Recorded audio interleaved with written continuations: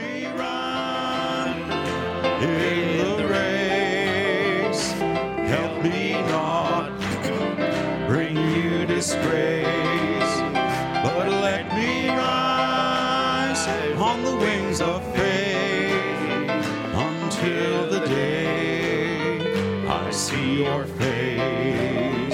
Now the end inside, the coming of the Lord is nigh. O sinner, where will you stand when the time down here will end? Lord, help me run in the race. Help me not bring you disgrace, but let me rise on the wings of faith until the day I see your face. Amen. As we remain standing to read the word, thank you to the musicians. We'll read from Mark chapter 16.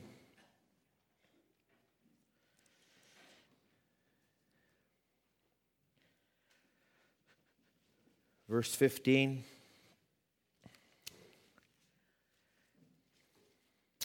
And he said unto them, Go into all the world and preach the gospel to every creature.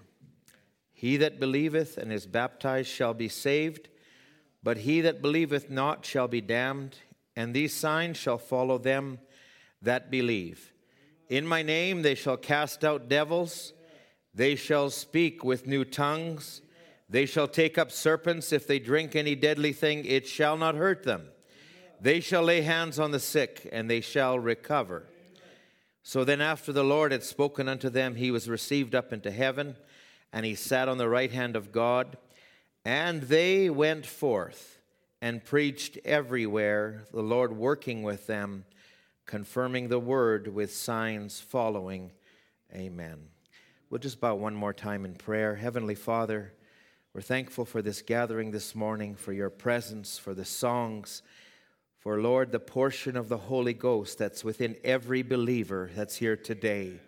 We thank you for everyone that's here, those that are in our gates as visitors, those that are regulars, those that even aren't here.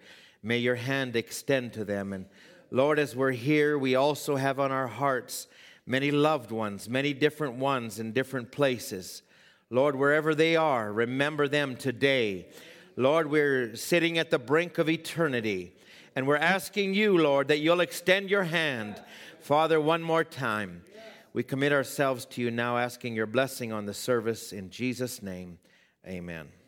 God bless you. You may have your seats.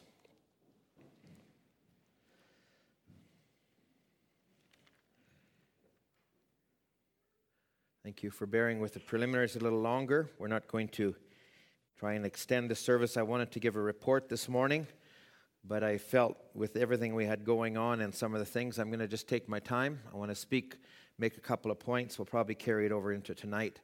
And I do have a little thought on my heart that I do want to share tonight as well. So I thank you all for those who remembered us in prayer and support. As we went to Uganda, we were gone for a total of 12 days, I guess. We were on the ground probably 10 days and ended up ministering 12 services. And I feel like I've lived a lifetime, actually. I feel like I've been around the world 3 or 4 times and come back, and it feels like things are still the same. But I tell you, I feel like I went through the dishwasher and back out again and run out like a rag. And at any rate, I'm here. And I'll be more awake than I was on Wednesday. So I was fighting it. I told Brother Cadre, no reflection, but I'll tell you, middle of the service, I had to fight with everything in me. But I'm here. So I'm thankful for that. So I want to say thank you for your prayers, for your support, your texts, your tithes, your offerings, and above all, that we could go in the name of the Lord Jesus Christ. Amen. And when I went, you were included. And you were there on my heart when I went, and now you're also included. And I want to share with you as much as I can, as much as it's possible to convey what was there, because you were a part of it, and we're all a part of it. So I want to just say thank you to all of you. Thank you for your prayers. And even while we're gone, we want to just say thank you also to Brother Harold, who always is a support and encouragement, and also to the local ministers that ministered, that stood faithful. Brother Andrew, Brother Moses, Brother Maxwell, also the deacons, trustees, and all of you. We're here together again. It's good to be together. So I want to, first of all, say that missionary or outreach work is not just a program. It's not just something that we do as a church, that we have it on our calendar or checkbook, but it's a burden. It's a Holy Ghost burden. And it's also not just because we're in North America and there's other countries who may not have it. It's not first world reaching out to third world. We're all brothers. We're all sisters. There's a body of Christ. And so we really can't do it until we know the value of a soul. Until we know what it is to be saved, redeemed, filled with the Holy Ghost, we really can't have the burden the way we ought to have it. And it needs to be rekindled sometimes. Because the prophet would say that if you really had the Holy Ghost, you'd be sighing and crying for the souls in the city that are around us. And so I want to just maybe project that a little bit. If I can say, I first went overseas about 29 years ago. And I went for 5 weeks, and at that time I went in 6 countries. Now I've gone 6 different trips to 10 different countries in Africa. But at that time I went, and while I was gone 5 weeks, I had the blessing to be with a man who I consider one of the soldiers on the mission field. And there's many of them that have been out there, but Brother Harold's one that I've worked with directly. Another one is Brother Don Bablitz. And I just appreciate these brothers, not for what they just did in their local pulpits, but what they did beyond. And there's been times that I can just say, when I met with Brother Harold that time, we were together for about 2 weeks. He had been there 3 weeks prior, and he had ministered 29 times in 28 days. And he was worn out. And I'm glad we could be together. And we had some memories that have stuck with me. There's some principles that I've taken. And I didn't realize until I go and walk them again. And I felt this time, maybe more than ever, I was walking in some of those same steps again. So first of all, I just say it's a burden. And when you have a burden, the burden that we've used as a church here is to help establish churches in the message of the hour. Now there is a message Brother Branham spoke in 1962, and he spoke it about evangelism. Not just any kind of evangelism, but end-time evangelism. And he would speak on it, and in there he is actually where he makes a statement we often refer to. He said, when we're doing mission work or foreign mission work with the Word of God, we know we're always in the will of God. Because Jesus' first commission was to go and preach the church, preach the gospel. That was the last commission was to preach the gospel. So in that message, and I didn't really think about it so much as I was doing it, but as the events unfolded in the trip and things, and then I realized, and I went back to this message, and I said, Lord, it's you. Because I didn't think about that, but God was leading me in that. So I'm very grateful for that. And so before we ever left, you've all heard of the great move of God that's been going on in the country of Uganda, where many believers are coming out of systems, man-made systems, denominational systems, and it's coming out is one part, but going in is another. And as much as there's a great coming out, you know, what good is it to make a decision if you don't have anything to go to? And Brother Branham would talk about it. He would just say, you've got to cut stones. And you've got to cut stones and shape them. Once you make a confession, he says, you can't just pile up rocks. You've got to cut stones. He said, what good is a decision? What good is putting your name in a book, just joining a church, if you don't know what God has for you? And I have seen over the years where God has used Brother Harold in that capacity. And as we discuss this, even going over there and the burden with going over there, that was maybe the thrust a little bit of what we were working towards. So it's laying in principles, and with that, you come into places where not even everybody has a Bible. Not everybody can read. Not everybody has access to the message books.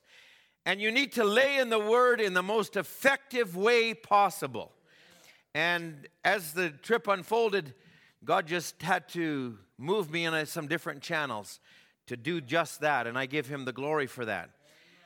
And then, as I say, as we're going, we don't just go as, this is a principle I've learned from Brother Harold also. We don't just go as though we know something, as though we've got something better. If we've been giving anything, it's by the grace of God. We're not a higher status. We are not, and I've appreciated that. And I'll tell you what, there's nothing as effective when they know that you're one of them. When they know that you're not there to exercise some authority, to some lordship, but we're brethren together by the grace of God. And that's one thing I just want to give credit to Brother Harold for, because it serves as an example. Now, with all of those few principles, there's also the challenges of a global world. And that's health, that's diseases, hygiene. Everywhere I went, people were wearing masks. Everywhere I went, people were worried about things. And the outward, they're wearing masks. They're kind of guarded where they sit next to you, et cetera, et cetera. And if it isn't just that, it's the fear. People are just being gripped with fear. And I was really wondering about even going, and then I came across a quote where Brother Branham said that in the last days, diseases and germ warfare would break out. And he says the destroying angel that had these diseases was commanded not to touch those that had the Holy Ghost. And when I just grabbed a hold of that, it was settled. I'm going in the will of God. I'm not going worried about anything. And I'll tell you what, there was nothing like that. And we need to have that confidence. You might say, oh, it's a world away. I'll tell you what, it's coming around the world. And I say, let's get in Christ. Let's know where we are. So you not only face these things, but you face borders and countries and security. You face corruption. You face a multitude of things. And you come in there to some degree as a North American, you're a marked person. And Brother Harold can share some of these experiences. And he, we were just texting here the other day and with some issues they had on their end. And then Brother Harold reminded him of a time he went to Sierra Leone. He arrived there. They didn't have his luggage. For 4 days, he ministered only with the clothes that he had on his back. And when he finally was leaving the country, there was his luggage in a heap of things at the airport. I mean, I was reminded of Paul. Paul would say, we all want a book of Acts church. And we think the book of Acts is the Holy Ghost falling down and it's all this. But do you ever read of some of the other things that went with it? Do you ever read about political strife between Paul and Barnabas? Do you ever think about Ananias and Sapphira? Do you ever think about all the things Paul went through? He says, in journeyings often, in perils of waters, in perils of robbers, in perils by my own countrymen, in perils by the heathen, in perils in the city, in perils in the wilderness, in perils in the sea, in perils among false brethren. That was in the time of the book of Acts. Wow, that's exactly what we're coming back to. So let's not be amazed when these things come our way. He says in weariness and painfulness, in watchings, in hunger and thirst and fastings, in cold and nakedness, beside those things that were without. And Paul's just talking about the infirmities that he suffered as he went to deliver the gospel. And I reflected on Brother Harold and the things that he did and how he gave his strength. And I remember going through Nigeria, and it's just trying to clear customs. And I wasn't there this trip, but I think 5 times I was bribed for money trying to get out by the officials. Yeah, nothing against Nigeria. It's every country can have that. I remember Brother Harold, in the time he was in Uganda, he was preaching one time in a church, and the back wall of the sanctuary tumbled down and crashed, injuring and actually killing people. Now, how'd you like to have that for a mission report? But that's what happened. But nonetheless, that same country, the gospel is going on. And we thank God for it. So anyway, I just wanted to say a little bit of that as a prelude to where we're going. I want to read two more scriptures. Jeremiah chapter 10, if you will, just turn with me there. Jeremiah chapter 10. I'm trying to figure out what that clock's saying. I think it looks like 10 to 6, but that would be Ugandan time right now. So, which is what I feel like I'm still on. But Jeremiah chapter 10. It's kind of a strange scripture, but when we go, we want to go knowing God goes with us. And it was about a month and a half ago, I was just upstairs in devotion, just praying, and this has been on my heart for a while. And then these are the scriptures that God gave me. But the Lord is a true God. He is the living God, an everlasting King. At his wrath the earth shall tremble. The nation shall not be able to abide his indignation. Thus shall you say unto them, the gods have not made the heavens and the earth, even they shall perish from the earth and from under these heavens. He hath made the earth by his power.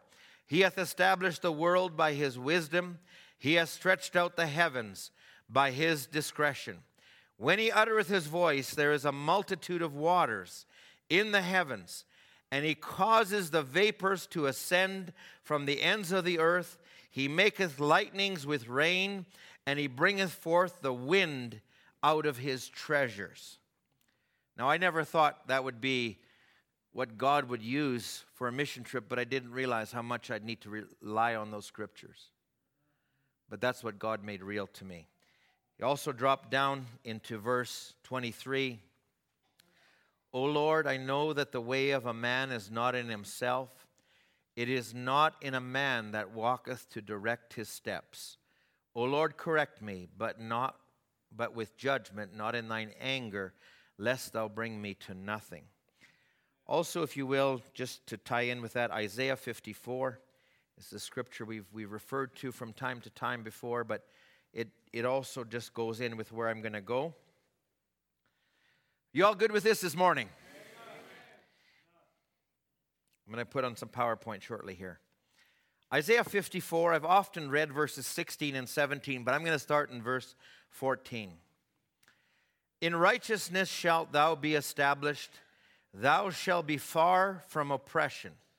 For thou shalt not fear, and from terror, for it shall not come near thee.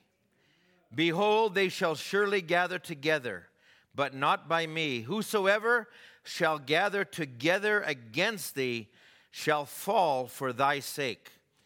Behold, I have created the smith that bloweth the coals in the fire, and that bringeth forth an instrument for his work. And I have created the waster to destroy.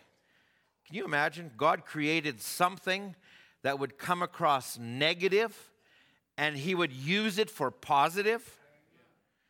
No weapon that is formed against thee shall prosper, and every tongue that shall rise against thee in judgment thou shalt condemn.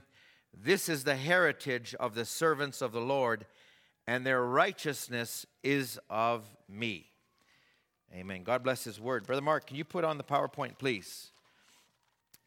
So I'm going to try and give a little report here this morning, try and draw you into it with some pictures and some things that will reflect what we did and where we went, and you can hopefully be a part of it as much as I can make that happen.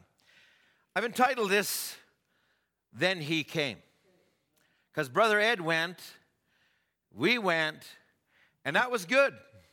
But when he came, that's when it all changed. So we're over here somewhere.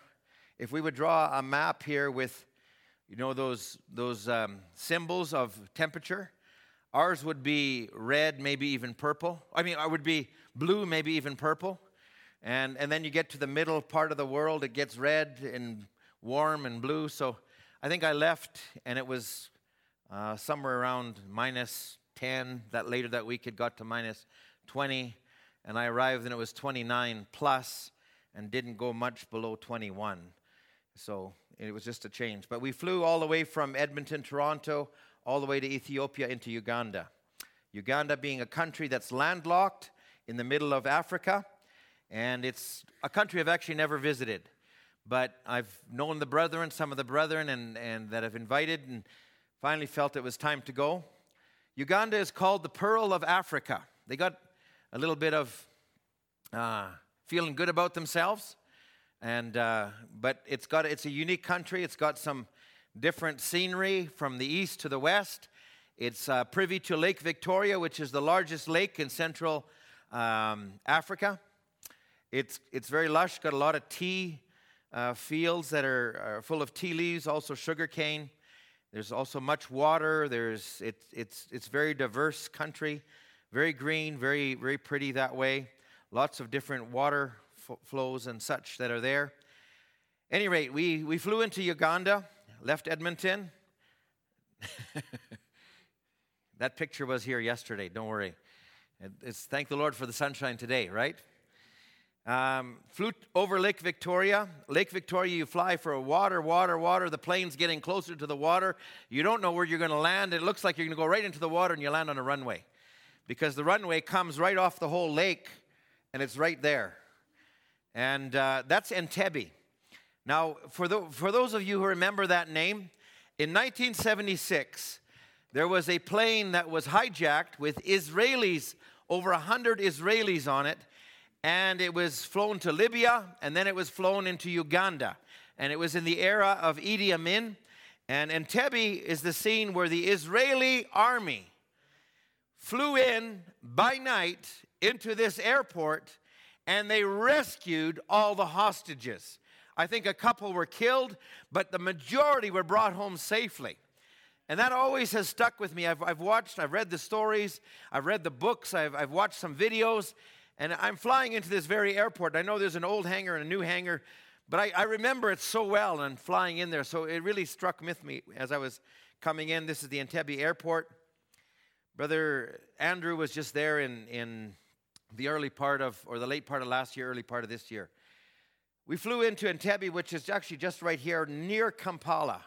And so this is Uganda, this is Lake Victoria. Next to it, we have Congo, we have Kenya, we have Rwanda, we have Tanzania. So it's a country that's in the middle, landlocked. We flew into Entebbe, which is down here. Kampala is the city. And when I flew into Entebbe, I met Brother Stephen Abali. And Brother Stephen will be here at Easter, and we're looking forward to that. And Brother Stephen is all I can say is I'm glad to have Brother Stephen as a minister in the message, as a friend, and as a man who has given himself to the gospel. And he's very balanced, very sound, and we really feed off that friendship. So he picked me up in Entebbe. We drove past Kampala and over to Jinja. Jinja is also on Lake Victoria, but it's a little further away. It would be, as we would have it, about an hour and a half drive. In Africa, it's about 3.5 hours. So that's where we started. We hit on the road and into the countryside of Uganda, arrived into Jinja, which is the main city that is there. It's a smaller city, but it's where Brother Stephen has been based many years. Years ago, Brother Harold came here when there was civil war. If you've watched the videos that Cloverdale has put together on Uganda, Brother Harold came here when there was civil war, when there was as yet very few believers, and yet he went across the countryside preaching to 15, to 10, to 20, at times having an AK-47 put to his body. Brother Stephen, checkpoints everywhere. But the gospel went out, and today it's reaping. And it's coming in a great way. And so we're grateful. Brother Stephen's had a church in Jinja for many years. So this would be into some of the countryside of Jinja. And then this was the hotel we stayed at. You always have netting for mosquitoes. This is a study. But that was our base for the next 3 days. So that's Jinja. It's right in here. From Jinja, we use that as a base for the next 3 days. So we went from Jinja up to a place called Kalairo. We also went to another place over here. I don't have it on this map. But Kalairo was our first stop. So Brother Stephen said, you're going to arrive on Friday. He said, we're going to land you like the paratroopers. And I said, what does that mean? It means you're going to hit the ground running. So Saturday morning out in this place, Kalairo, he had booked for us some meetings. So we left. This is one of the smaller churches, but they've had an influx of new believers coming in at that time. So these are many people that are coming from denominational moves, that are coming from other places. They've heard the gospel, and they're just being affected by it. I feel like sometimes, if I can say this, every generation must have its own revival. I feel like it's like when Abraham dug wells, the Philistines stopped them up, but Isaac came and dug them up again because there was water there. And we need to, I feel like if nothing else, it just refreshes you to see what God can do over and over and over again. Maybe that's where the real revival is, but that should not put an impediment on what God can do here. So we drove in the countryside down the highway, past a number of small towns, into the countryside, to this little church that's here. And this was in the place called Kalairo, and there's a brother there. This is about 2 hours away from where we were. We drove in, and I'm just trying to remember his name. I didn't write it down here. I was going to say it's Brother James, but there was 2 or 3 Brother James. There was a Brother Hudson. There was different ones, but there was different ones. I'm going to try and figure it out. But anyway, the brother that was there, and so we had 2 services scheduled that day. A service that starts at 11, probably finishes about 1:32-ish. They break for a bite to eat, and they all come back at 3, and we have another service right away. And there's a hunger for it. So now, with the meeting, they invited probably 30, 40 ministers from local villages that are in the countryside, and these are brethren who are desiring to hear the word of God. So we came into the meeting, and this was the church for the morning service, and a number of the believers that got together. Brother Stephen Abali is here. He's well respected. He's working a fair bit with a lot of these new churches. In fact, Brother Stephen has a very good man who is an associate with him, Brother James. And Brother Stephen is taking more and more time just to go and help all these new groups, all these new believers that are there. So he's a blessing to them. They were gathered together. There was a visiting minister they all came to see. I told them that it wasn't me, but it was the Lord they wanted to hear. And so this was part of the service, part of the gathering that was there. Now, I took just some thoughts, and the Lord, I really wanted to make much of the time that I was there. I really took some thoughts that I just last ministered on, and it was on the King of Glory. I took it out of Revelations, and I took how that there was a change in worship from creation to redemption. And I started in the book of Daniel. I really laid a little bit of a foundation about the kingdoms that had started in the time of Daniel, and it was the head of gold, Nebuchadnezzar, down right to the image, down to where we are right now, where there's in fourth kingdom, and then the last there's a iron and clay that's mixed in. And I said that was God's showing a vision to Daniel that comes right to this time. And at this time, that's when God has a stone that has come out of the mountain that will break these kingdoms. And I really tried to establish that this is not another move, not another group, but this is God fulfilling Daniel's vision. And the kingdoms that are falling is because God is ushering in a new kingdom. And we spent some time with that, and it's actually strange, like when I began to reflect on it, that what happened in the natural, God started something in the spiritual. Because Daniel was in exile, and God gave a promise that they would be 70 years, but then he would return after 70 years, and he would begin to restore Israel. And their latter glory would be greater than their former glory. So while those kingdoms were at their pinnacle and were going to go down, this kingdom was going to come, and it was going to end up with Zechariah, a headstone coming down with the words of grace, grace, grace. So we had a wonderful time in the morning, had a wonderful time of worship. We broke for lunch, and then we came back in the afternoon, and I began to take this a little bit in the direction of a kinsman and how God had a plan for redemption, and he had in the Leviticus the story of a kinsman redeemer. But in order for God to make it real, God had to give an example, not just any example, but an extreme example. And he took a woman that was outside the program of God. He took another woman that had left the land. So first of all, Ruth, but it was Naomi, and it was taking an extreme example to God to show what his nature is.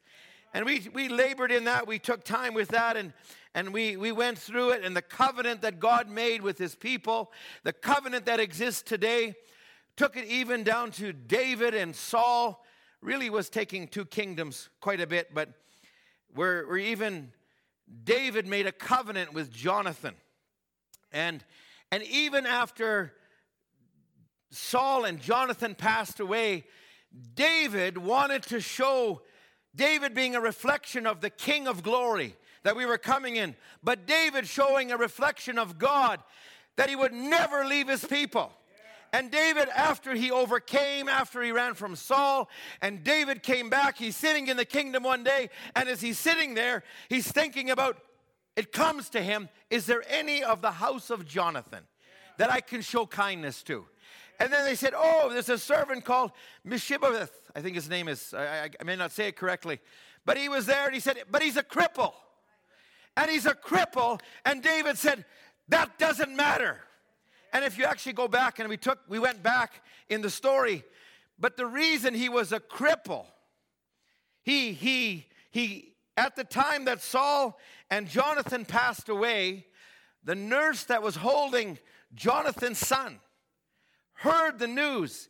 And in those days, when a kingdom would pass from one kingdom to another, there was fear for all the sons of the former king, because they were, the first thing a new king would do is kill and exterminate them so that he could ensure power. So this nurse, when she left that palace, she was running, and she ran, she fell, and when she fell, this boy became crippled.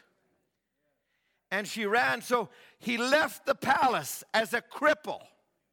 He was outside of the program of God. He wasn't even in the kingdom of God.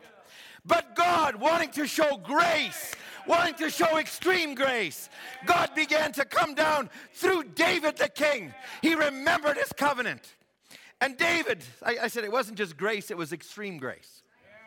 And David, he would come down and he would call for him, and he was at this place called Lodabar, which means a low place. And he said, he's there, but he's a cripple. And David would search him out, and he says, nothing doing. He's coming to eat at the king's table. And I said, what God is doing in this last day, he's calling a bride back by grace. Grace has to have its roots in sin. Grace has to have its roots in extreme situations in order to be shown as grace. And somewhere in the service, I don't know, something broke loose. But the brothers just began to rejoice, and God just gave us a wonderful time and favor with the brethren that were there. Let's see if we can do this. Can you give me some volume?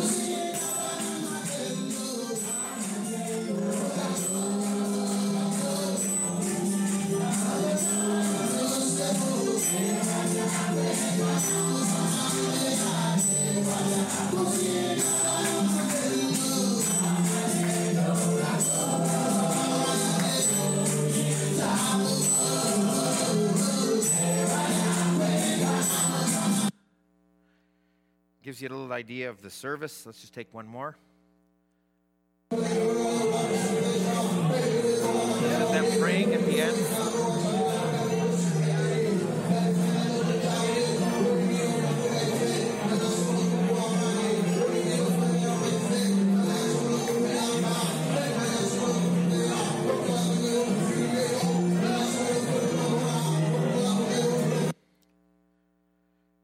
Brother Stephen Abali addressed the ministers. We had, after the meetings were over, the ministers that were there were all gathered and made a few comments, and then Brother Stephen Abali addressed them. Before he comes here at Easter, he's actually taking a meeting with a lot of these ministers as an instructional and as things to go. You know, we just take it for revival. We hear the story. There's a great revival coming out. There's people coming out. But in some cases, they come out with a lot of baggage. They come out and to show that you have to die. I actually, in the service, it was kind of funny. But I was, at one point, I was speaking of Ruth, and I said Ruth had to make a decision. And when it was a clear-cut decision, God honored that. And then I took the type of Orpah. And I sang how Orpah, it was emotional. You know, it was, I want to go with you, Naomi. But there was nothing in her that drove her further. And I said Ruth had a clear-cut decision. And so we were just elaborating, and the brother who was the lead pastor, he just caught it. And he's coming up after the service, and he starts talking, and everybody's, and they started laughing. And I said, what's the matter? He's telling them that, he didn't call her, he said Oprah had to make a decision. And they're talking, what did Oprah do? You know, he says, no, Orpah, not Oprah. Anyway, they all caught the point. But you know, if we can think about Abraham had to leave everything behind. Orpah, she couldn't do that. Ruth left everything behind. When you make that clear-cut decision, I leave it all. It's dead to me. I'm dying to it. And God gave us favor. We had a wonderful time. And just so many places in the Scripture. I'll tell you what, as I was coming, I knew I had to, this was a meeting that was kind of important because it was a lot of new people, and Brother Stephen had mentioned. So I started preparing some notes, and I always have a hard time preaching from old notes. So I just really, God just gave me some inspiration for those things. So we had a really good time. We left there, and then we went back to Jinja for Sunday. And this is where Brother Stephen Abali has a church. He's had a church for over 30 years. Over time, he's added to it, built to it, and this is the church that is there. This is at their church. I need to say something here. Brother Harold's preached in this church. And when you're standing up top, you're in this platform, in this balcony. It's the church back there. And it's this distance. Somewhere in one of the services, when Brother Harold was younger, he was preaching up here, and he hopped over that. And they all were like, whoa, what did he do? And Brother Stephen said, are you going to do that? I said, no, I'm not.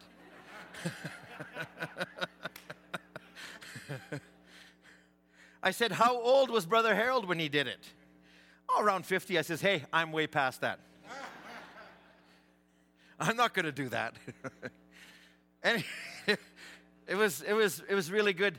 They have a great appreciation for Brother Harold. They have a great appreciation for this church, for the believers. And I just need to say something. The believer songbooks that we have here, I don't think there's anywhere I went to that they don't love these books. They're everywhere. They sing from these books. We send them out everywhere. Not everybody can read the 3 message volumes that we put together, but they are so appreciative. We've been helping with, there's 2 major languages in Uganda, the Lugandan language, which is spoken by this church. There's another language out where Brother James Novandabandi is in the west, but we've helped in the translation in both those languages.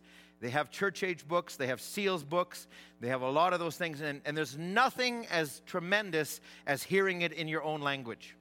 But they have a great appreciation, and they're very thankful. And so they were very thankful that I could come and be a part of it and be a representative for you. So you were included. Brother Harold was included. I know he's streaming this morning. So this was the church that was there. We had 2 services back to back that day too. So we started out 2 days, 4 services.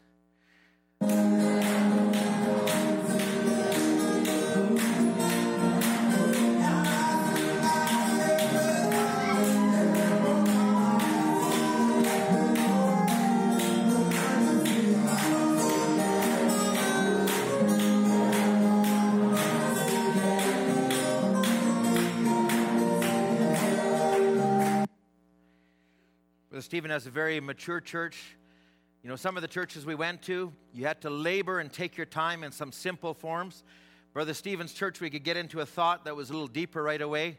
We went back to the book of Genesis and just took how God's desire was for a man and a woman to be one, and how that oneness has always been what God has desired. We ministered on that level to the church. I found, and I'm going to just be open and honest about some of the things today, just about how I felt, because sometimes you go, it's always better to have two when you go. And really, I did have two because I had Brother Stephen with me, but sometimes, you know, you second guess yourself. It's nice to just have some reassurance and things, but I preached from some different notes, and I brought different things together, and I felt it didn't go as smooth as I could have, and about two-thirds of the way through the service, I abandoned it and just kind of went, and it finished quite well, and it kind of started to change me a little bit on how I approached all the services. And I probably used less quotes than I've ever used in my life. I've used more Bible example, and it became things that God has been depositing for years, and they just came out. I didn't even know they were there sometimes. And quotes that came this way and that way, and it was no longer about what I had in front of me. It was what I had in me. And when that started to come out, God used that. So I say, never underestimate the value of feeding on the Word. You feed on it, you have witness to somebody, you don't know what will come out. God will pull it out and draw it out right at the right time. And so we had a good service. Brother Stephen just said, oh man, he was just so blessed. And I said, Brother Stephen, I feel like I struggled. He said, oh, brother, don't kick yourself. And I saw a thing here from one of the United States program. He says, if you kicked everybody that gave you trouble in the last month, you wouldn't sit down. Because you'd be kicking yourself. That's why. Yeah, that's true. We cause ourselves the biggest grief sometimes. Anyway, we had a wonderful time. I was ministering there. Actually, he had me do a baby dedication. He said, oh, just as I'm walking, I said, by the way, you're doing a baby dedication. I said, what? And I remember I was there, and the mother came up, and actually it really touched my heart because I was never dedicated as a child. My family situation, my parents were divorced, and my mom came up one time. I wasn't even there. She stood up in proxy for me to dedicate me in the church. And this woman, she came, didn't have a believing husband. She just stood there, not having the whole family. And I remember she was whispering the name to me, and I couldn't hear it. And I said, okay, God knows his name. I said, and I just prayed, and I just shared what God had done for me, that I'm still here as a result of dedication and support and all of that. And so it was a blessing. But we had a good service. This is right at the point I was tempted to jump over, but I didn't. And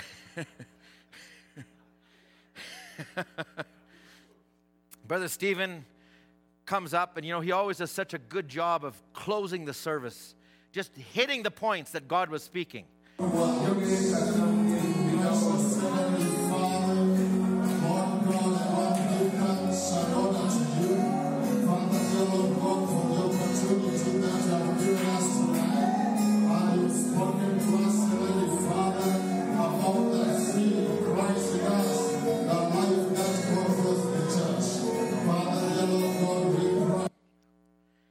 So that was the service in Jinja at Brother Stephen Abali's church. We had a very good time there and had a good time of fellowship. The afternoon service, I really took a thought on the seed and the power of the seed within, took some examples and just how God's seed will always come through and different examples that we just took through the Bible. I'm not going to say much about that service at this time, but at the end I was spent. I still hadn't maybe adjusted to the time. I'd preached 4 services, came back to the hotel that night, and I was tired. And so that was the time in Jinja. So it was really good. I really appreciate the saints there. There was about 30 of the ministers. There was about 40, but 30 that came from the day before came to this service too because they so appreciated the Word of God. And so it was a real blessing for them to be there. And that was just the service at the church. Brother Stephen in his study, that's his daughter and son-in-law and grandson. I'm trying to think their name, Brother Harold. I wrote it down somewhere, but they said pass on greetings to Brother Harold, and which we we are doing. So this was in the evening as we were leaving the church, going back to the hotel. I'm going to stop there just for a moment. It was as good as that all was. I want to just now maybe just take a little course, because some events happened just after this that maybe just changed a lot of things. Came back to the hotel and was tired. Brother Stephen was maybe going to take me out. We'd gone out the day before, but he just dropped me off at the hotel. He was tired too. I was tired, and it was actually interesting because it was right at the time our Sunday service was starting here, and I said, oh, maybe I'll stream that for a little bit just to close out the day, and Brother Andrew was going to start ministering, and so I thought I'm going to just slip out and grab a bite to eat, and so I was in the hotel, and Brother Stephen had put me up in a hotel that was a little quieter, a little simpler. It was secure. He knew all the people and everything that was there, and we came into the hotel. I went back to the room. I thought I'm just going to go order something in, and I'll go pick it up. I felt I just needed to get out of a study or out of something, and I walked over to pick up the meal. I left the room. I left my belongings there because I'm just going to go pick something up. And as I'm waiting there, I thought, oh, it's just nice. I'll sit down here for a minute. So it was maybe 15, 20 minutes. 15, 20 minutes was all that was needed for the enemy to do something.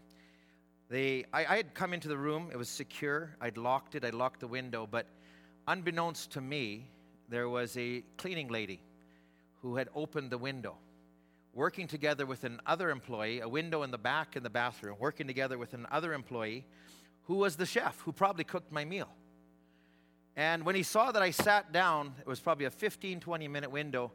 Security cameras caught it all. He climbed in the back window, and he stole a portion of the funds that we had.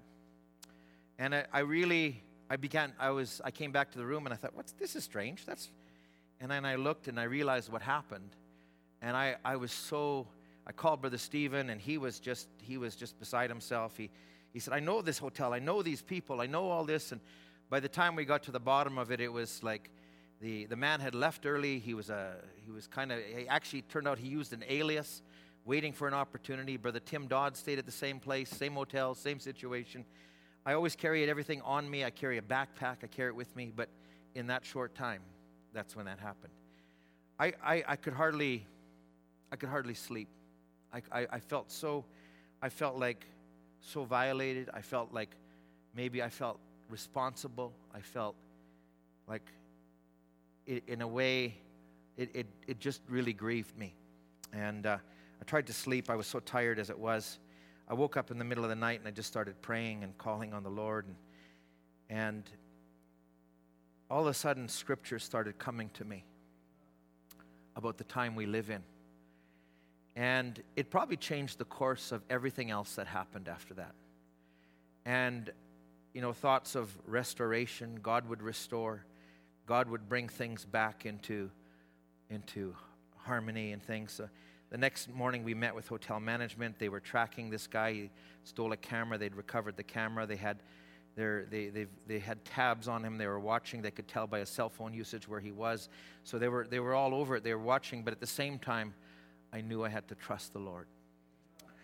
So you're leaving it there. The management had come out. There was a man and a woman. The woman was in tears. She was genuinely very grieved. So that Monday was a day off. We didn't have a meeting that day. Nonetheless, it was just a difficult day, if I can say that.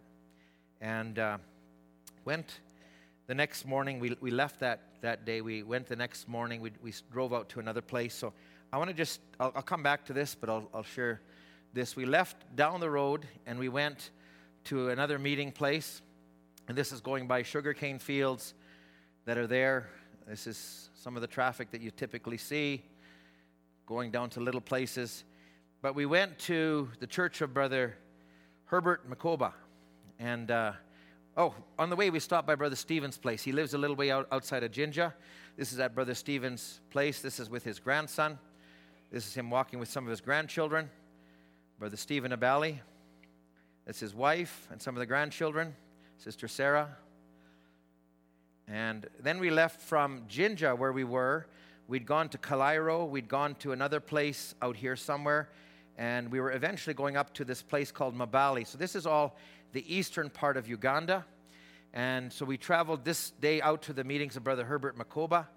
And and we traveled down the countryside. There's always things to see. This is the church of Brother Herbert. It was a Tuesday, and they had back-to-back services that day too, in the morning and then again in the evening. But a lot of them are rural, so the morning wasn't as many. More people came towards as the service went on.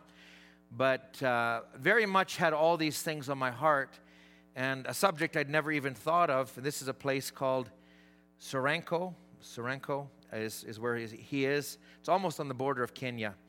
But I just began to speak on the season of restoration. I thought of how the Israeli army, under the restoration of their land, how they came in to Entebbe. I just took through the Bible. I began to speak on that thought, and I began to take it through the Bible. So I took the services then, and again, these were all fresh. I just took some very general notes that I just spoke very briefly. It wasn't a service that I had taken, but I took on the power of restoration, how God, inherent with His Word, what He would speak was a word. It had a prophecy, it had a fulfillment, it had a manifestation, and it would come to pass. So I took some of these out of Joel chapter 2 and 3, and how God expects His Word to come back, and He has an image, and much like the masterpiece image He had that was reflected, and I began to just speak on that level. But I'll tell you, because these things were so in my heart about personally, I can't even begin to tell you how it reflected in the services. Brother Stephen says, "You didn't even preach from your notes." I said, "No, I preached from my heart." And we just spoke. He says, "There's so much more you could do." I said, "I'm not finished yet."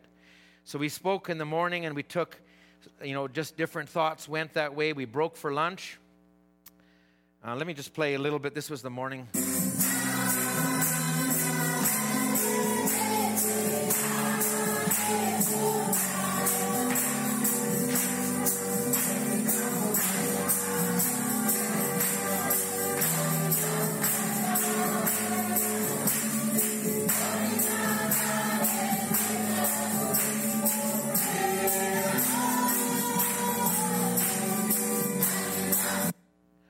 So that was in the morning service. We broke for lunch. We came back in the afternoon, and we just picked right up. And I took a lot of this out of the administration of Elijah, how under Elijah there was an Elisha, how Elijah was a prophet who was very much on a national level. He would come into Ahab. He would come into the prophets. He would come in and he would speak on a national level. But I says, out of Elijah there came Elisha. And Elisha came down to where we live, and he began to speak to the worker that had lost their axe, and he began to speak to the ministers that had the meal and it was contaminated, and he began to speak a word of restoration. And as we could speak, you could just see the people, because there were situations in the church where they needed God to come on the scene. And as I'm ministering, and a lot of this is coming out of the inside of me, and you could just see the people just start to pull, and literally God came into that service. God came in such a way, and I would just say, let's just finish this. Hear the end.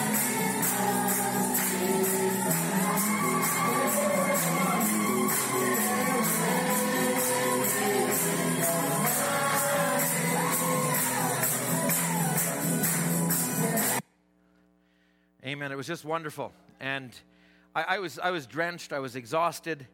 I was outside with Brother Herbert after the service. These are some of the people. I think everybody in that church wanted to come and shake hands with me. The glow that was on some of these sisters' faces was amazing to me. If just to see that was worth it all. But God so came down and met their needs out of my infirmary. God spoke to them in such a way. Brother Herbert and his wife, we just had a wonderful time together. That's up in Soranko is where he is, up near here. We had traveled at this time over to Mbale. That became sort of the central place. So Mbale is where we had stayed for 3 days, and we went out to a few different places from there. This was a little nicer hotel, a little more secure. This is where the president stays. And he says, actually, I should share this. I was with Brother Basabosi, and I was going to the airport when I was leaving. And he goes, this is a VIP line. And he drives right up, and the guard says, who do you got? I said, I got a VIP. What is he? He's a minister of our country? He's white. He's not a minister of our country. He says, but he's a minister. He says, oh, like a dignity? Yeah. Brother Busabosi, if you know him, just like got that lion anointing on him. And so he goes, let me see your passport. He goes, you're just an average Joe. You're nothing. He says, no, I'm a minister. Okay, go. And so, but it was... So anyway, and Brother Stephen put me in this hotel. He says, this is the President stays. You're higher than the President. You stay here, he says. Anyway, it was actually quite average. You know, it was a really reasonable price we got. So, at any rate, it was, from there we went out now to another group. And this was, Nabumali. And it was Brother James Mzaka. And he's a brother who's been faithful to the message since 1974. He is just a simple brother, a pastor. He just was, you know, I walked into his house. This is always amazing to me when this happens. He wanted to have some fellowship. He wanted to have some time together. I walk in the house, and then in the background, he's got the music on. And who's singing? The Believers. And that was the whole time I was there. The Believers were singing. It feels like home, actually, when you go somewhere and you hear the Believers singing. So we had, this was like right in, you know, back villages, and this is the church we were at. This was a very good church to preach to. That you could be right on something, and they were right with you. And we had a good time of fellowship in the afternoon, but we spoke on the unfolding of the Word. We talked about the time in Ephesians chapter 1, coming to the fullness of times, how God had dispensations, and how He left something in every age. He left something in Enoch's age. He left something in the next age, and He left something unfulfilled. And He left it till this time. And I kind of drifted into the thought of where we are in the vision, because God had a vision from before the foundation of the world, and just began to minister on that level. And then I just took how Brother Branham talked about how he had the preview of the bride and where the vision of the bride was, and how another church came into view, and another one. And leading up to that, I actually took some time where Brother Branham had the vision of the caribou, and he had the vision of the bear, and how the events unfolded and how they had to stay with the vision. I took how Brother Biscoe had a part in it, where there was a man with a green checkered shirt. He didn't even know where he was. He was in the vision already, but he didn't know he was in the vision. And he didn't know he was in the vision until he got to his suitcase and opened up his suitcase, and there's the green checkered shirt. And it only happened because he'd fallen in the water that day. And I said, so he's kind of thinking this is strange. There's something about this. And then as he's there, and at the time Brother Branham comes down and measuring is 42 inches, and then he's coming right to the place, he comes to the realization, I'm in the vision. Yeah. And I just took it to where we are. Friends, we're in the vision. Things are unfolding in the world. Germs that are breaking out. Churches are falling apart. Different things that are happening. But we're in the vision. And I tell you what, the place just about bust loose. We had such a good time. And this is Brother James. He was the pastor at the beginning of the service. They're just a wonderful group of people. They were, I took even the spies coming into the land and what vision they were looking at. When in the Exodus, there was 2 spies that were watching the vision of the Word.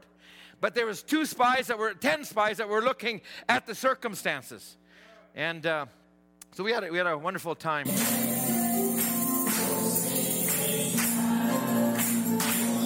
is the beginning of the service.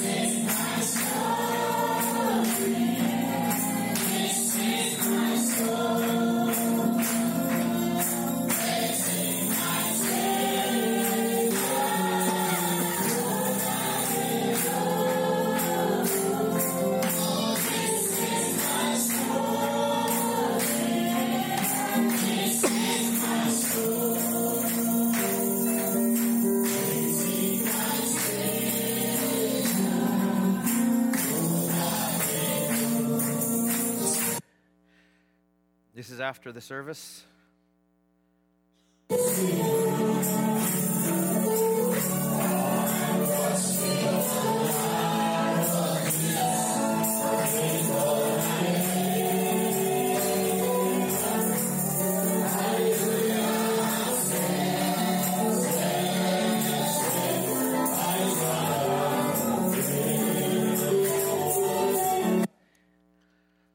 I'm gonna skip a couple here, and I'm gonna leave some of this for tonight. I'm gonna jump ahead. That was on a Wednesday night. So I'm gonna, oh my, I need to include some of this. Where are we at? I want to save some for tonight. Let me jump ahead. Brother Mark, go to about number 134, if you don't mind, please.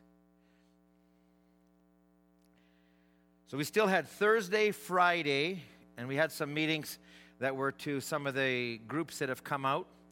And, but on, this is Brother Robert, where Brother Andrew had, I'm gonna pick that up, but I'm gonna just come. We came back to Kampala on Friday night. I'm gonna just go ahead. This is in Kampala. So this was the Saturday service. Now, Brother Fred, I'm skipping a couple days, but I'm gonna pick it up tonight. Brother Fred Chijunji came here, and he how many remember Brother Fred? He's a brother who is very different than Brother Stephen. He's a brother who is just bold. He goes out there. The whole revival essentially started. Brother Fred is a man who's not well. He has diabetes. His wife has to watch him very carefully. He has to have food. He has to have things at the appropriate time. And he is the voice of Brother Branham on the tapes, on the translation tapes. So they've been broadcasting this on the radio. A lot of the population cannot read, cannot understand English, but they can understand this. And so it's been broadcast for years and years and years. So the seeds have been falling. And Brother Fred, one time he just comes back, he says, we need to go out and see, we need to go to some of these groups.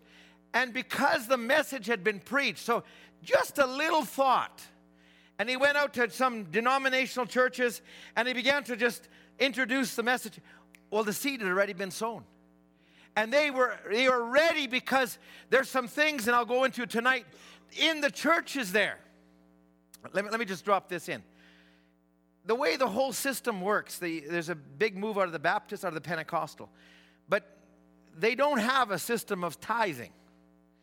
You want to go see a minister and you need prayer, you pay him first. You want to have counseling, you pay the minister, then you can have counseling. There was a sister in a village who had lost a baby, and a witch doctor told her, you'll never have a baby. A baby had been born, lived for a couple of days, and it died. It happened again, it happened a third time. This last time she was so desperate, and a baby was born, and she wanted to get a minister to pray, to break the curse of that witch doctor, but she didn't have the money. Brother Fred was coming by, and he says, and they heard about it, and he says, I'll pray for him for free. And he prayed for it, and the baby was still living. Actually was in the meeting, 2 years old, but that did so much for the people. They could see the gospel is without price, without money. It's not a denominational system. It's a living, breathing word. So Brother Fred, he just went out, and as a burden, they started praying. Young men in his church started praying for God to move on the hearts. The seeds had been sown. They started to go out. And as they went out, people started coming in. They wanted to hear more. They wanted to know what was going on. So, this is Brother Fred's son, Joseph. That's his wife. They picking me up. They're at the hotel. We're going to the meeting on Saturday. The meeting on Saturday is just outside of Kampala. They've invited now probably to a church that has 200. They've probably invited about another 150, 200 people. So they've erected a bunch of structures. I gotta show you this. They've erected a bunch of structures outside, but they're going to have an overflow. This big meeting. You had a visitor coming in. Okay, this is driving in Kampala. I've never seen so many motorcycles in my life. The fact that they can stay on the road and miss each other is amazing to me. Just wait till we come to this intersection here.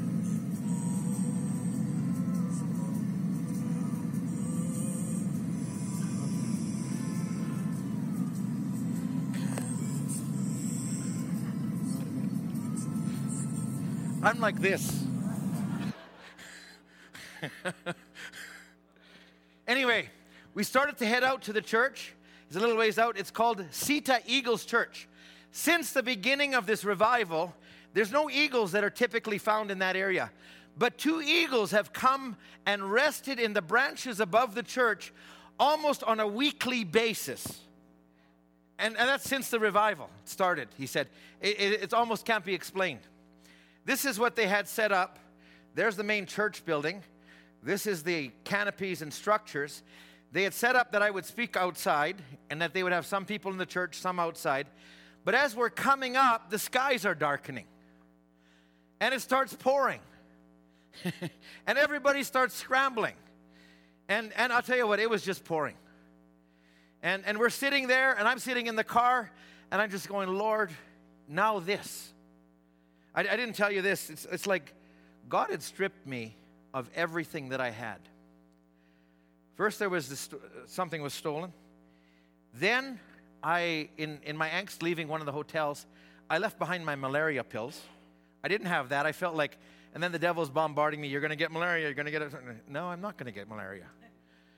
And it was like everything was being stripped. It was like I was coming down to nothing, and it was taking me back to the scriptures I read from the beginning. By my wisdom, by my strength, I'll make everything work for good. I'll change everything. I'll take care of these things. It was not, I didn't even have my notes. I was preaching on little scribbles of paper sometimes as God was inspiring me. But it was the Lord who was leading us. So here we are, this is all going on, and Brother Fred's discouraged. He'd had a rough night, he wasn't healthy and that night, and here's the people scrambling, and all of this is going crazy. And then the sun came out briefly, and here's the people all outside the church. There's a whole bunch in the church. And now Brother Fred starts giving a testimony. There's Brother Fred here. He brings this man up. This man was a witch doctor. He's a witch doctor who taught other witch doctors. He routinely had success, even in churches. And he came to some meetings that Brother Tim Dodd was at. Maybe it was a year ago or 2 years ago. And he started to cast his spells or things, but it wasn't working. And in fact, for the first time in his life, he felt fear. And he didn't know why, and he humbled himself. He surrendered to God, and he gave his heart to God. In the meantime, he had his daughter became possessed of similar spirits, and he had to fight and battle through all of that. But here he is, he's giving testimony, and then he brings his daughter up who's completely delivered, and they're saying, and this was a time when Brother Tim was there, and they're saying, and this man who's coming is a friend of Brother Tim, so like no pressure, right? And so, and they're saying all of this. Well, as they're testifying, you know, and the people, they're starting to rejoice, they're starting to think this is wonderful. Then these 2 women came up. These were women pastors in denominational circles. They renounced their pastorship to receive the message. They renounced everything that they were to take Christ, and they're giving testimony. Well, right about now, the sun had come out, but all of a sudden now the storm comes again. And we're just like, okay, this is terrible. Like the people are there, they're starting to rejoice, but we have no place to go. This is inside the church, typically. And the church would hold so many. They decided to move, like their sound equipment falling in the rain, the microphone system, it was just a disaster. And then I'm coming, and this was the platform before. They moved everybody into the church they could, a few under the overhangs, and they said, well, you're going to preach in the church. And I mean, talk about it was hot, it was stuffy. And there was people sitting beside me here, people sitting beside me here. I had this much room to work with. They were all around me. So this was, let me just show you a couple of videos. This was, oops. Here. This is as the rain broke.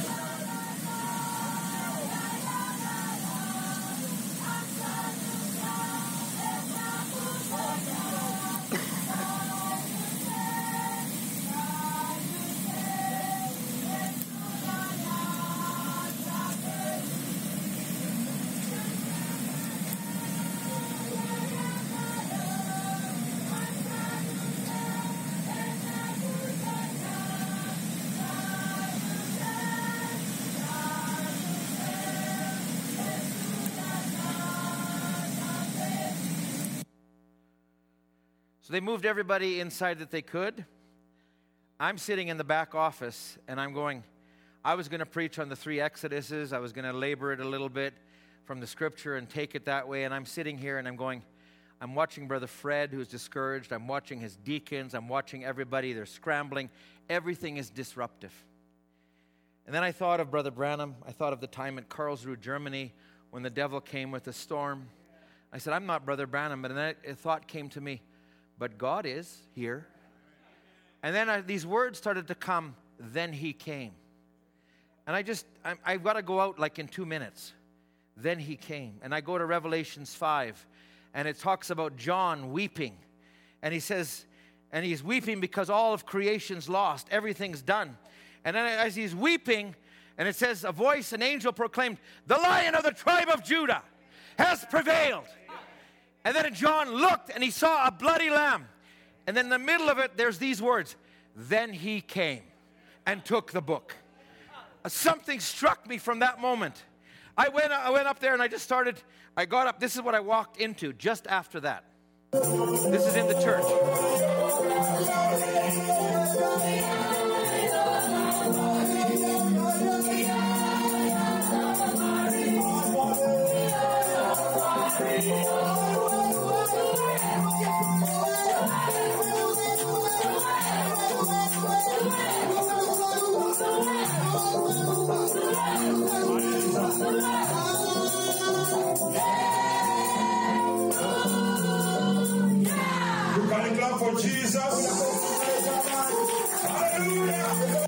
So they wouldn't be denied, and I wasn't going to be denied.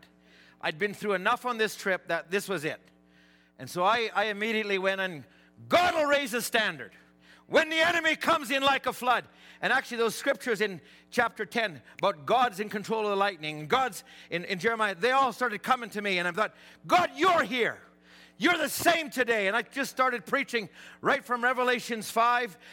And then he came. Then I went to Revelations 10. There was a star that fell in Revelations 9. It was cast down. But this angel, he came. And when he came, everything was different. Went way back into the Exodus. Went back to Exodus chapter 3. When God said, I am come down. And when God came down and how he destroyed Pharaoh. I don't even know what happened. But the service, they told me, went 3.5 hours. I looked up one time, and one of the interpreters was gone, and there was a new one there. There was 3 interpreters by the time it was said and done. And I just couldn't stop, because I'll tell you what, God came in such a way, destroyed the works of the enemy.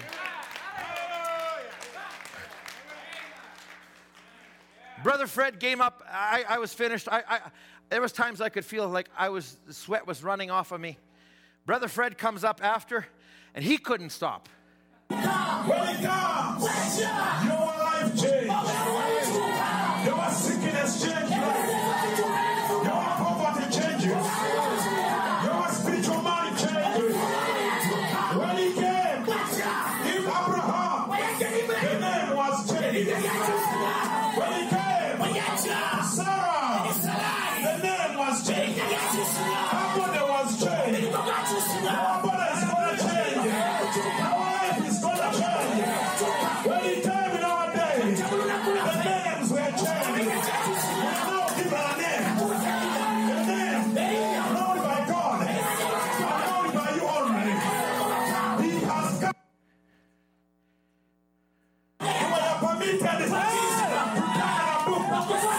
Not only to a book, but even to eat the book. Not only eat the book, but to live the book. Then it becomes the ceremony voices. Christ in you, the hope of glory. That is the 30 book.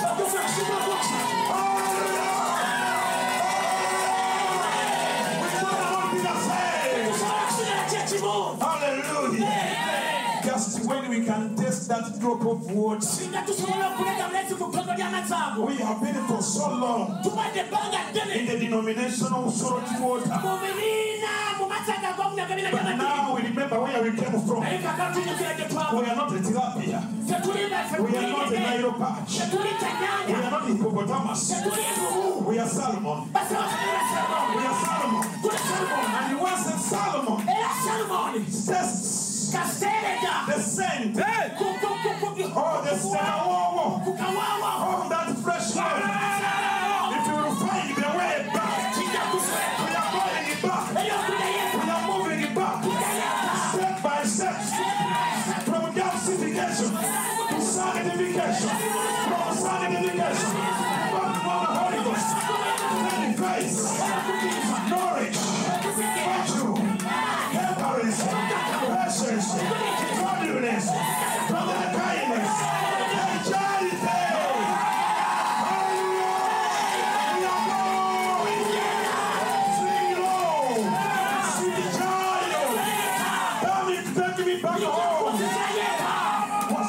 Money, we're gonna fly away in the blue. Hallelujah, by and the by. I will fly away. When it comes, I have to fly away. This is not a festive pool. Second pool, it is a fly away pool. Where God entrusts and the natural thing. So somewhere in there, Brother Fred's picking up a story I shared, and I'm just about done. So we'll finish with this. But it came to me about the seed that God placed within. There had to be something respond, and I took the story of the Pacific salmon and how that salmon goes out into the ocean for 3 years, but at a certain time, at a certain season, something clicks. And it has a desire to go back home. And as it goes back home, it's going through the ocean, and it's looking for a drop of fresh water of the stream that it was born in. And I'm sharing this story, and I'm talking about how it comes, and that didn't smell right, and that didn't smell right, and that wasn't right. But then all of a sudden, there was fresh water from the stream I was born in, and how that salmon would fight, and it would go, and it would not be satisfied until it got back to where it came from. I jumped into the story of the eagle. I jumped into other things. There's more I could share. But as I'm talking, and then Brother Fred's coming up at the end, and he's saying, this brother comes from Brother Hildebrand's church. And immediately, I didn't realize that I was talking about the token. And these brothers, they had technical things. They had the token up. They had anything I started talking about, they had it up there. They were just on top of it. So I was talking about Brother Hildebrand. They talked, this brother comes from Brother Hildebrand. And they go, yeah. And so this is just after he says, we're going to fly away. So you know what the next song is? Sorry, I got to back up. Can you play this one, Brother Mark? I can't play that.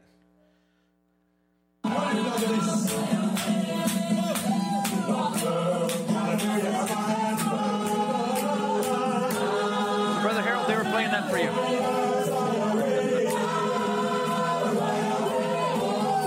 Let's have the musicians come.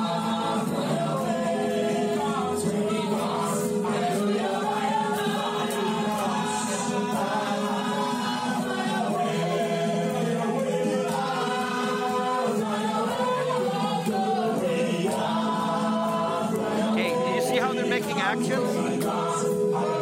Just an example.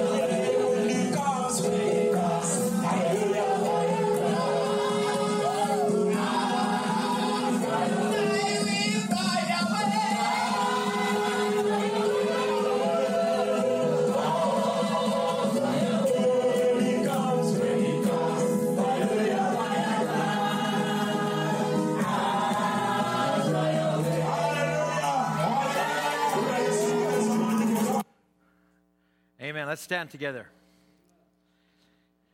What I didn't tell you was a week before in the service, brother, can you put the PowerPoint on just real quick? A week before, it was a week and a half maybe before, Brother Fred was preaching on let me just jump ahead. Oh, I didn't. No, I didn't bring it. Anyway, I'll put it on tonight. You can turn it off. Thank you. So a week before, Brother Fred's preaching on a Wednesday night, and a dove comes into the sanctuary. And it's at the back, and it flies right to the pulpit. And it stays right in front of the pulpit. And Brother Fred's looking at it, and he puts his hand, and it jumps on his hand. And he's holding the dove on his hand. And so they started singing, I'll Fly Away. And when I started ministering on those lines about how that, and I talked about the eagle in the chicken yard and how he heard a voice and he flew, and it sort of sparked the whole thing even more so. But God was very merciful. That really became what it was. Because God is going to be God. No matter what the circumstance in our lives, He's going to show Himself God.